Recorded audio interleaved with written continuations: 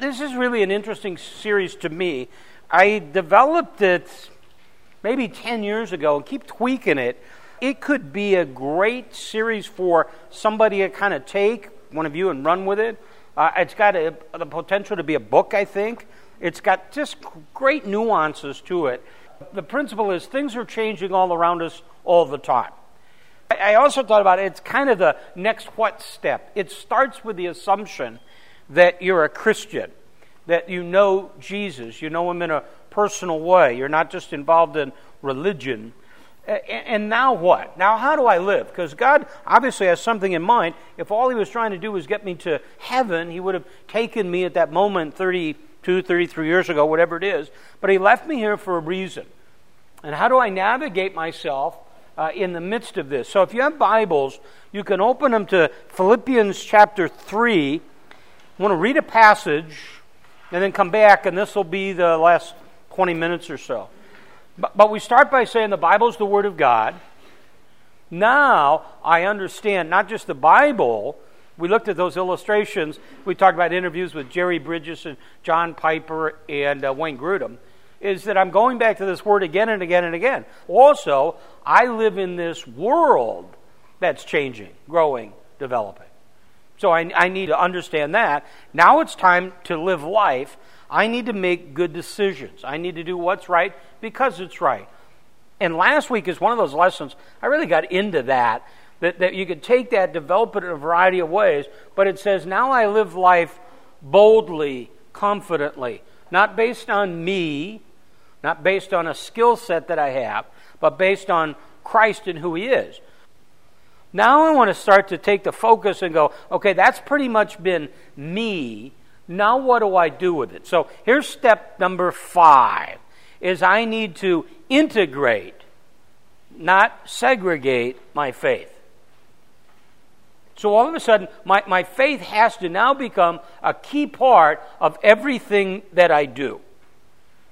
There was a wonderful moment, there were a bunch of them really, in the vice presidential debate, but there was a wonderful moment. It was the last question. It had to do with, you two are Catholics. How does your Catholic faith affect your view on abortion? And I can't even remember who was moderating anymore, but whoever it was said, Congressman Ryan, you go first. Before he gave the answer, he gave a little bit of a spiel that you've heard in here 1 billion times. So obviously, I think he's brilliant, okay? and what he said is, I want to make this point. My faith infiltrates every area of my life. I can't take my faith and isolate it out of it. And then he went on to give an answer, and then Vice President Biden gave arguably to me the worst answer you can give. I'm personally against this abortion, but I'm not going to enforce it on anybody else, and that could start a whole debate. Forget the abortion issue for now. That comment of Ryan's was the point that we make again and again and again. And it becomes absolutely key that your faith, so here's the tagline now, your faith is a deeply personal matter, but it's not a private matter. The biggest screwing I ever got in business, but I'm over it, and I mean that. But this, but I remember, it becomes iconic. It's classic. So this guy had a Bible on his credenza. So the ESV Study Bible, you always have the ESV Study Bible. So it doesn't get any bigger than this. Okay, well his Bible is like 3 times this. It's one of those you put on the coffee table, make sure you never read. Okay, so he's got that Bible on his credenza. And I'm in there. It's clear now I'm not going to get paid. Then we're way into 6 figures he's screwing me out of. Okay, clear it isn't going to happen. And I'm not mature as I thought I was. I'm pretty much ready to leave. And then he said something, I can't remember what it was, and it set me off like a rocket. And I said to him, I thought you were a Christian. And he delivered the classic line, I am, but it doesn't affect the way I do business. And I thought, well, man, if anybody ever questions you on that, you haven't given me a call, because that was bad right there. If I brought 12 of you in that didn't know anything about real estate and said, here are the facts, I bring in 7 billion people, I'd win every time. But all of a sudden, for me, that moment went away from the deal and into, that's a big statement. Is that true? Well, obviously it's true. It just happened. Is that the way we're supposed to live? Here's what God says is, this faith is radical in your life. It goes to the very core of who you are, and it has to affect the way you do business, the way you interact with one another. If you're a parent, the way you parent. If you're a kid, you're obedient to your parents. It has to affect a marriage if you have it. It has to affect everything. It has to affect the way you live. I was talking Sunday, and I was talking about going to the grocery store, and I was talking about the Bible's teaching us to be kind and courteous to everybody. 1 Peter 2:17, honor all men. That's what it means. And I've said, I hadn't been in the grocery store ever in my whole life until Susan was really, really sick. And then I started going to the store. I love going to the grocery store. I learned a couple things right away. When you go right in, you send them your deli order. They screw you at the deli place. They make you stand there. You always wait there. So I send my deli order in, then I go by and pick it up. There's one thing I hate about the grocery store. It's a little thing, trust me. And you couldn't guess it. I hate the shopping carts left in the middle of the parking lot and they don't put them in the... I hate it. I can't imagine how rude you have to be to unload everything and then drive away and leave that cart there.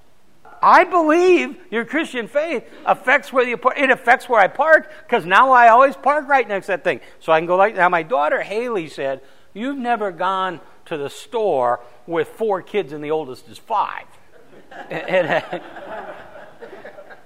And I said, yeah, maybe. And she said, well, you alienated every young mom in the place. And I said, whatever, it's true. You should. I'd be ashamed if you're using that as an excuse to leave that cart in the middle of the parking lot. See, it's that common courtesy. It affects everything. All of a sudden, you start to go, well, what does this mean to other people? What if I didn't take that closest spot, but left it for the mom with 4? It's all sorts of stuff like that. It has to affect the way I live. It has to affect, if you will, here you go, it has to affect the way you govern, the way you drive. It has to affect everything. When Benjamin Franklin wrote about leadership, he said there's 2 characteristics that are essential to leadership: competency and character. And if you can only choose one, choose character. Let's see how far we have declined as a nation.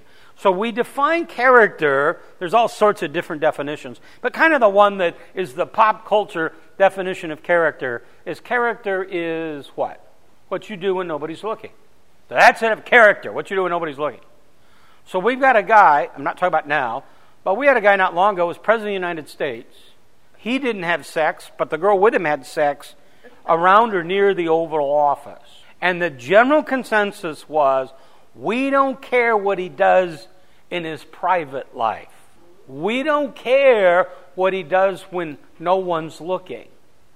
So where's character? Sandy and I were watching the debate the other night, and all the talking heads were saying, they won't get after each other, and, you can't do that with people in the room, real humans. And I said to Sandy, that's just not true anymore. We have devolved so far as a society that everybody there wants to see a food fight.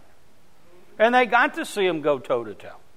So if I can only have one of these, it's this idea of character. So I want to just slam one point home today, and it's that idea of here's the culture, here's the world around you. When we say world, we don't mean just planet. It's the world system.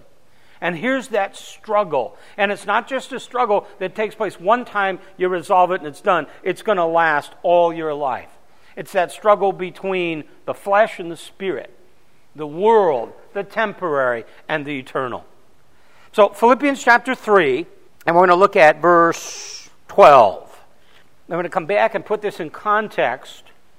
But Paul's writing, he's writing about this life that he lives, this desire to know Christ and know Him crucified. He said, verse 12, Philippians 3, not that I've already obtained it, or have already become perfect, but I press on in order that I might lay hold of that for which I was laid hold of by Christ Jesus. Brethren, I don't regard myself as having laid hold of it yet, but one thing I do, forgetting what lies behind and reaching forward toward lies ahead, I press on toward the goal for the prize of the upward call of God in Christ Jesus. Paul's talking about not just the life that he wants to live, it's knowing Christ, it's coming in that relationship with him, which he already has, and now a vibrant union with him. And he gives you just this powerful language. I am pressing on. I'm forgetting. I'm striving. Get the picture of a runner in a race, not necessarily a marathon, but a sprint where they're throwing themselves at the finish line. That's what Paul says. A similar passage for me in terms of really bringing all this in perspective. I'll give you two of them. Isaiah 55, 8 and 9, where God says, my ways are not your ways, my thoughts are not your thoughts, my ways, my thoughts are higher than yours, different than yours. So I want to begin to see everything around me as Christ sees it. I want to see the world, the values. So now it's time to vote. It's really simple. Does the Bible speak to that? I think so. I think the Bible says I should cast a ballot in line with the values that Jesus would have, that the Bible teaches. Romans chapter 12, verse 1 and 2, it's one of those therefores. So let's make this. Here's the big point, is that all the Christian imperatives, so everything that the Bible tells you to do, are a result of the therefores. Priority living is a great example. I will meet people and they'll say, I'm thinking about coming to your thing. They mean this. But I want to clean up my act first. Okay? So we'll see it in the context of church. I'm thinking about getting back into church, but I want to clean up my act first. That's classic religion. Classic religion says, I need to do something. Biblical Christianity is to say, no, Jesus does it all. Now, because he's done that, he says to you, now you do this, don't do this, do this. So in not all of Paul's books, but in many of them, you'll find what I call that pivot, usually about halfway in the book. So you have Ephesians 1, 2, and 3, doctrine, doctrine, doctrine, doctrine. Gets to chapter 4, therefore walk in a manner worthy of your calling. Because all that's true, live this way. Well, in Romans, there's 11 chapters of solid doctrine. We're going to be teaching the book of Romans at church next year. I'm really excited about it. He gets to chapter 12, he says, therefore, because all of that's true, here's what I want. Don't you be conformed to this world, but be transformed by the renewing of your mind. Make me some of the paraphrases. I think it's the Living Bible that says, don't copy the behavior of the world. The Phillips paraphrase says, don't let the world squeeze you into its mold. Eugene Peterson, in his translation, paraphrase the Message, writes this, don't become so well adjusted to your culture that you fit into it without even thinking. Instead, fix your attention on God, and you'll be changed from the inside out. So now there's this change that takes place. James asks the question in James chapter 2, verse 14, okay, can this faith without works save you? So that becomes the gut of everything. Can that faith without works save you? Here's what James is not saying. Luther hated the book of James because he felt it could easily be misunderstood to say that works were essential to your salvation. That's not it. That's religion. I have, over the years, sat with dozens and dozens and dozens of priests and pastors and all sorts of people. And I would always come back to this. Tell me about salvation. Tell me about what it means.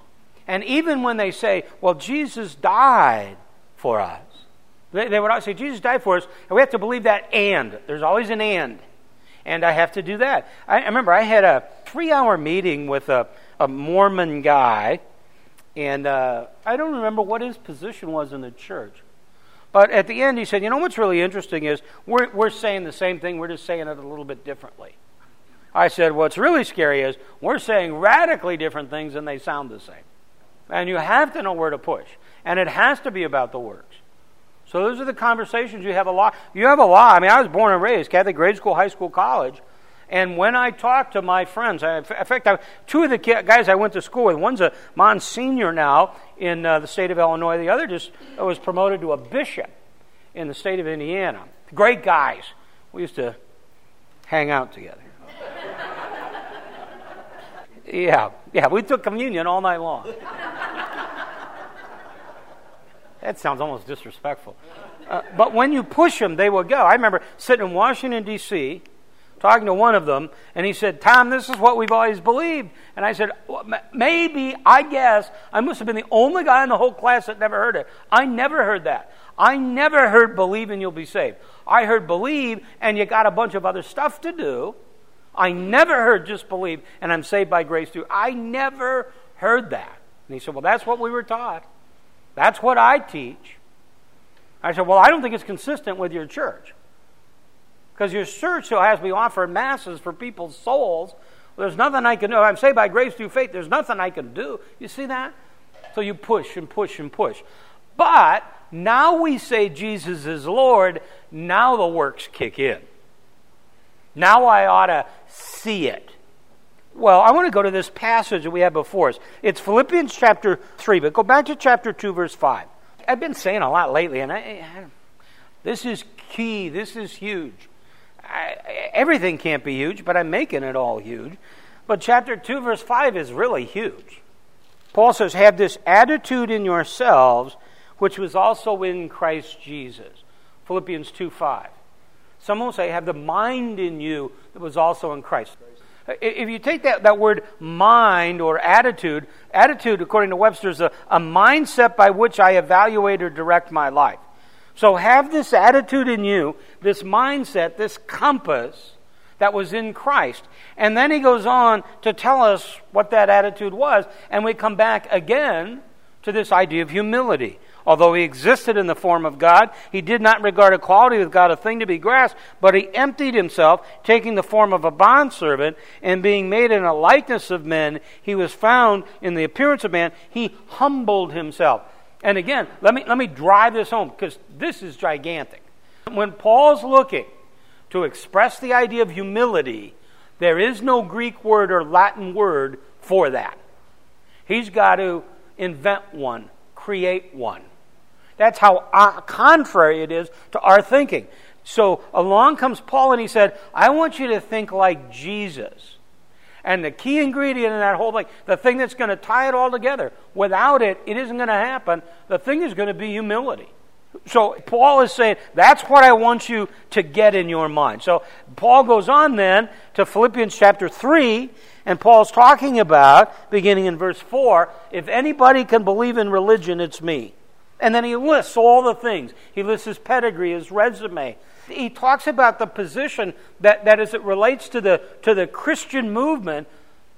As a Pharisee, Paul says, I wasn't neutral on this. I was one who persecuted the church. So Paul takes all of that together, and he says, verse 7 of Philippians 3, whatever things were gained to me, those things I count as loss for the sake of Christ. More than that, I count all things to be lost in view of here it is, surpassing value of knowing Christ Jesus. There's an intimacy there. There's not know about Him. It's not just communicating with God, it's communion with God. He's saying, here's what I want, verse 10, that I might know Him, Jesus, and the power of His resurrection. I want to know that power. I don't want to just make this an academic study. I don't want to be able to run a category on Jeopardy about Jesus. I want to know Him in a personal way so it'll transform my life. Now let's look at verse 12, 13, 14 and kind of just pull it apart. Here you go. Not that I've already obtained it. Paul introduces an idea here that completely separates us from God. We are becoming, growing, learning. God is. That's what he says. I am. I haven't already obtained it, nor have I become perfect. That word perfect means mature. It strikes me that Paul has an accurate view of who he really is. I had never in my life watched Dancing with the Stars. Nothing against it. It's on Monday night. There's football on. It just seems like there's something, not even a higher, better use. Just sleeping seems more valuable to me. So one night Susan said to me, will you watch Dancing with the Stars with me? And I said, no, I don't want to watch it. Pamela Anderson's been voted off. Why would I watch it? Okay. So she said, will you watch Dancing with the Stars? I said, no. And then she said, and this was transformational. She said, I watch football with you. And I said, but you like football. And she said, no, I love you and I want to be with you. So I watch football. And if I'm gonna be around you on Saturday, starts in the morning at 6:45, goes till the gun goes off in Hawaii at 10:30 or 11 or 12 or whatever. If I want to be with you, I have to and it literally changed. I watched every minute of Dancing with the Stars from then until Susan died. Every minute. Well, the show I'd never seen was American Idol. So my daughter's over and she said, let's watch American Idol. I said, seriously, I just not up. I mean, I'm killing myself in this Dancing with the Stars thing. And she said, oh, you'll like it because they're not in L.A. or whatever yet. They're still, calling people out. So there's this guy. So I said, all right. So she turns it on. And they're talking to this lady. It's a mom. It looked like many of you. And she said, my son Jacob is, we're from Mississippi, not Tupelo, but somewhere. And my son Jacob he's Elvis. He's the reincarnation of Elvis. He is Elvis. He sings at every wedding, every gathering, every time there's a parade, he's on a float singing. He sings everywhere. So they interview this guy, and he said, I just am. It's a burden. I'm Elvis. And I thought, oh, wow. And he got up, and I'm telling you, he was, this, right? He was what? Awful. He was awful. And then, you don't know anything, and Randy doesn't know anything, and none of you people know anything. It's very hard to get an accurate view of yourself. The one person, I guarantee you, I will give the benefit of the doubt, is me. But Paul's got it here. I'm not there. Our heart is wicked. In every relationship, at every moment, I'm either ministering to the other person or manipulating them. One of the two. If I look at Sandy and I say, you look beautiful tonight, I can't even sort out my feelings to go, am I really trying to encourage her and say, that's really a pretty dress, you really look good? Or am I trying to perhaps manipulate her for some, who would know what sort of reason might be? But Paul said, here you go. I'm in this process, and I've already told you to do it, and I don't have it done, but I'm at least on the road to have the mind in me that's also in Christ, that key ingredient of humility. Now, the other side of that would be pride. C.S. Lewis writes about it in Mere Christianity, and he defines pride this way. Pride is a complete anti-God state of mind. So in its simplest forms, I don't even know if this is accurate. Humility is saying, what about you? Pride is saying, what about me? C.S. Lewis has a great line in there too, where he says, it was through pride that Lucifer became the devil. There's the struggle. That's why we try to teach you to push yourself, to ask why. Why would I do that? Why did I just lie about that? When you said to me, did you get my email? And I did get it, I just didn't bother. It was very uninspiring, and I found no drive to try to return it. Why would I say, no, I didn't get it? Well, because guys in my job are supposed to get emails and care more about you than me. And see the problem. Why do you do that? Why did you just tell that lie? Why did you leave that shopping cart there? Why did you run that light? Why did you not tell the truth? Paul says, I have this accurate view of myself. I'm not already there. Man, I'm striving. That's what he says now. He says, I press on. There's a purposefulness there. Every time I use the word purposeful or purpose, I feel like I owe Rick Warren $10, like he coined the word. But there is this purpose and goals. I was never much for this. So I'm going to confess up front. My goal in business was to really never have a goal. But the goals are these short-term, measurable, attainable steps. A purpose is something that's long-term, maybe impossible to ever measure, never attained. But it extends beyond life and really begins to define those goals in my life. So let me give you an example. My purpose may be to know God, to be holy. My goal might be to read through the Bible in a year. Now, here's what happens in life. Is you see people that are just dinging off their goals. They're meeting these goals, they're exceeding in these goals, but they're very frustrated. This is where I need graphics, okay? Is if this is my purpose, I can have all this purpose in my life, but I can have goals that don't advance that purpose. I can have goals that are contradictory goals. Years ago, I was challenged to write a purpose statement, and I wrote like a paragraph, and they just browbeat you down to a sentence. So here's what I came up with. And what I did was take buzzwords in my life and try to put them in a sentence. To mature in my faith and develop a lifestyle resulting in others coming to Christ and growing in Him. So the key words for me were mature and lifestyle, evangelism, is to develop that lifestyle. We're in a pastor's meeting Tuesday. So I'm trying to think, we have the Gilbert campus staff there. So there's about a dozen guys in the room. And we're talking about giving. And one of the criticisms that I've had that's been leveled against me for like 20 years is I don't talk enough about money. So I thought, all right, I'll talk with the staff about money. And challenge it and saying, we're asking people to live in a certain way. Are we living that way? And what are the things that stop us? Especially, I found a new book. I gave it to Sandy to scan. I got a feeling it's really a good book. It's called Cleaning House. Written by a lady who's driving her kids to school one day, and the 14-year-old's talking about how when he's 16 he'll need a car like that one. And I can't remember, it was a Ferrari or something. And he was serious. He wasn't blinking. I kind of expect this. And all of a sudden she stopped and she said, here, I've got these 4 kids. Where did they get that sense that they were entitled to that? And so the book is about the next 12 months of weaning her kids, we'd say us too, from a sense of entitlement. Well, all of a sudden that entitlement develops a lifestyle. I sound like a crotchety old man here. It stuns me that I hear how bad the economy is, but I got to wait in line at a restaurant. Sandy's birthday was Saturday, so Friday night, some people had given us some gift certificates. So we went to a place for dinner that I would never go if I had to pay for it. And it's really expensive. I got a little bit of piece of meat that I guess was really good and some little bitty shrimps. They all looked lonely on that. They looked like they needed gravy and a bunch of other stuff with them, you know. And this bill came, and I just looking at it, and I said to Sandy, I said, did you have $150 worth of fun out of that deal? And I said, look, this place is jammed. They can't all have gift certificates. I watched the young kids from our church. I've been openly critical with them. Here you see the mom and the dad and 3 kids going into a place for breakfast, and I know it's $35 or $40.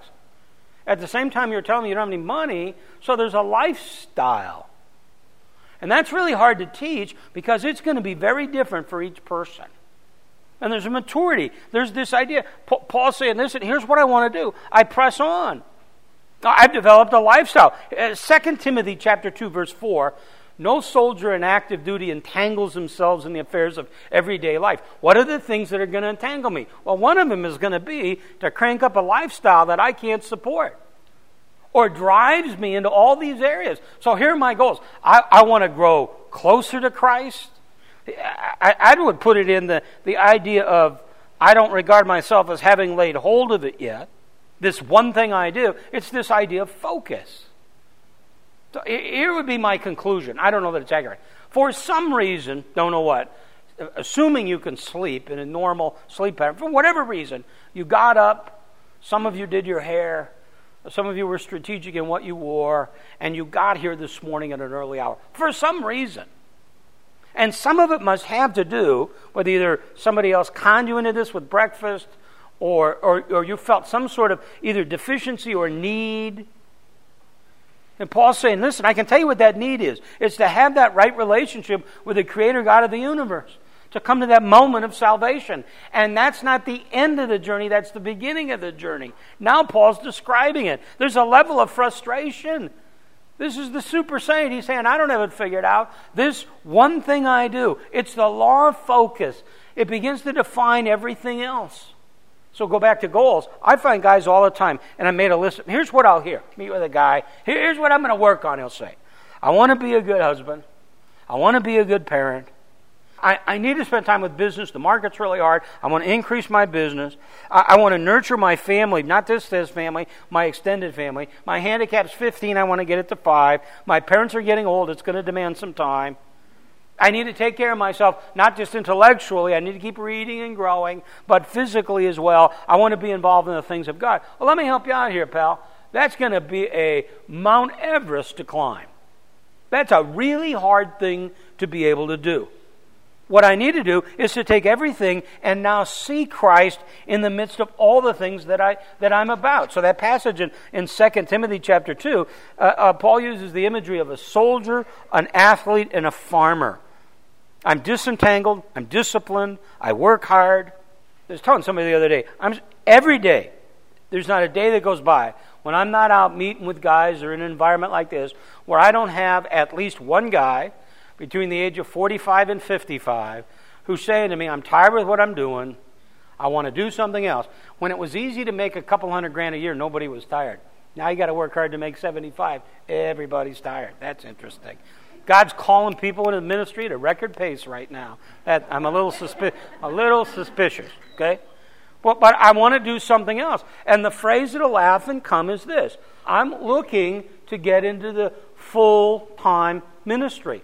And we have to recalibrate that thought. That's the campaign I've been on for maybe 10 years, apparently unsuccessfully, and will be the driving force, really, I think, through the end of my career in life, is to say, you've got to understand, when you're a mom at home changing a diaper, that's full-time ministry. When you walk into the office today, and they say, hey, how was your day? Good. I went to that thing this morning. What do you mean that thing? That deal, that meeting, and ultimately you go, well, it's like a Bible study.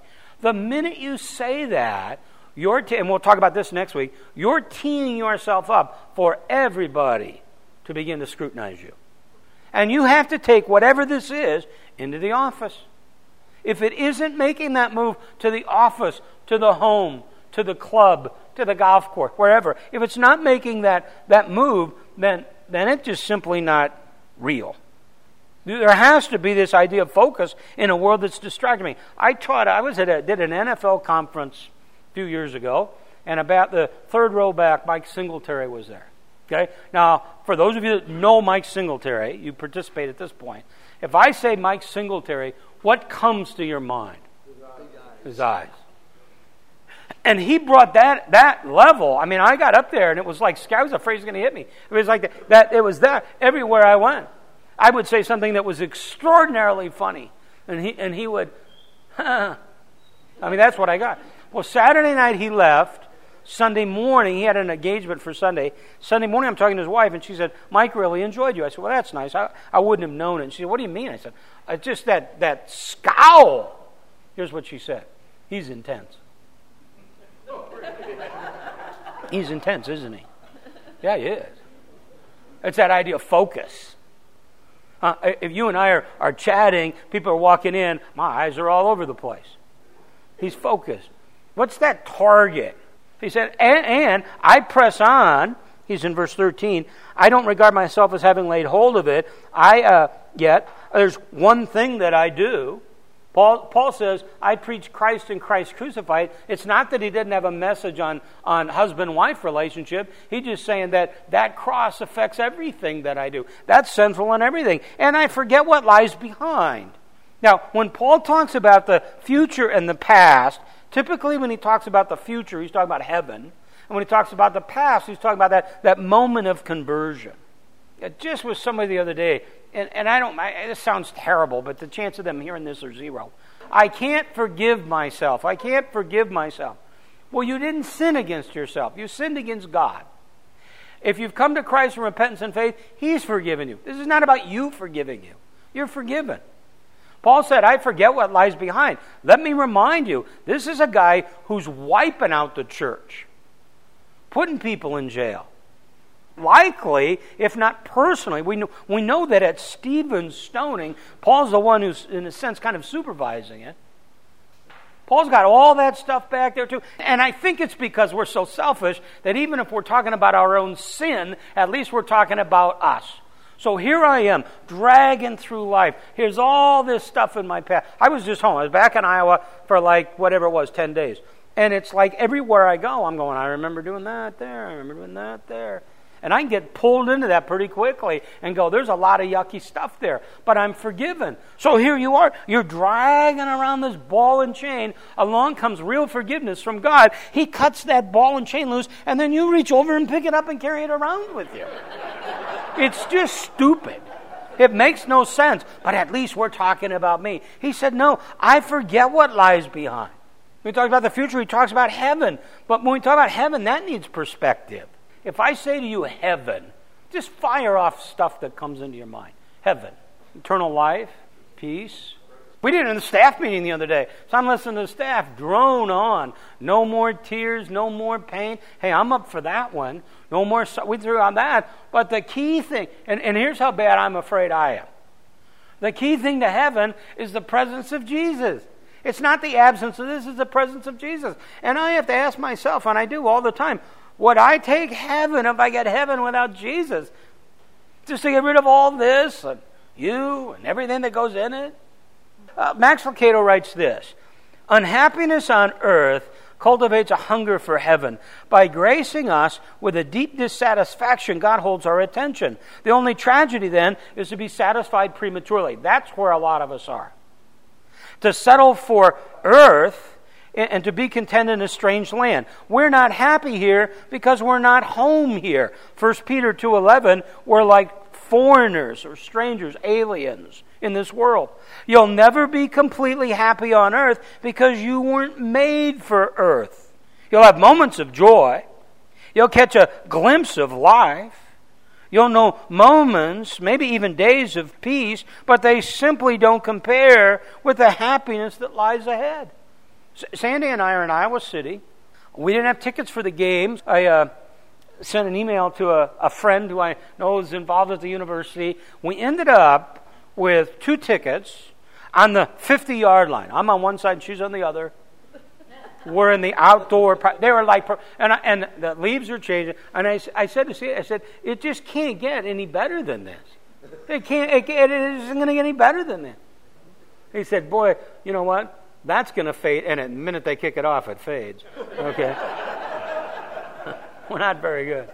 The minute they kick it off, it fades. But there's that moment. He said, listen, I want you to be conscious of that union with Jesus, but don't become so heavenly minded you're no earthly good. Keep your mind focused on this. Forget what lies behind, reaching forward to what lies ahead. I press on toward the goal for the prize of the upward call of God in Christ Jesus. The hope that we have in Christ. So what's the hope of the world? Well, it's not the United States of America. Great place, greatest ever. I'm a big American guy. Love it. But the hope, the eternal hope, is Jesus. So here's the bottom line. God saved you for a reason beyond getting to heaven, and it has something to do with wherever He's placed you today. Where you work, where you live. God calls us to live in an extraordinary way. One last scene. Paul and Silas are coming in Acts 17, coming into a new town. And there's the opposition they have everywhere. This is from the New Living paraphrase translation. The Jewish leaders are out looking for Paul and Silas. They can't find him. They go to the home where they think they're staying. They drag out Jason. It's his house. And some of the other believers. They took him to the city council. Here's what they said. Paul and Silas have turned the rest of the world upside down, and now they're here disturbing our city. Some sense of that is what the people around you should be saying. Not that you turn the world upside down, but you turn the world right side up. Genesis 3 turned everything upside down. God created. This was His design. Sin comes into the world. Now everything's distorted. And from now till Jesus comes again, we're in the process, gradually, never perfectly, of turning back the effects of the fall. So it's integration over segmentation. Don't fall into that trap of saying, my faith is deeply private. No, it's deeply personal, but it's not private. Well, now I'm going to the marketplace. At the forefront of this is, you need Jesus. We're going to take the next 2 weeks and talk about that. It's actually 2 things that shouldn't be separated, but they will be for our discussion.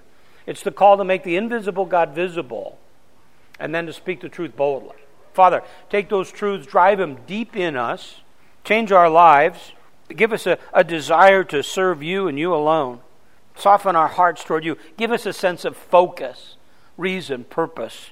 God, will You do that in our life? For the rest of our life, we ask it in Christ's name. Amen.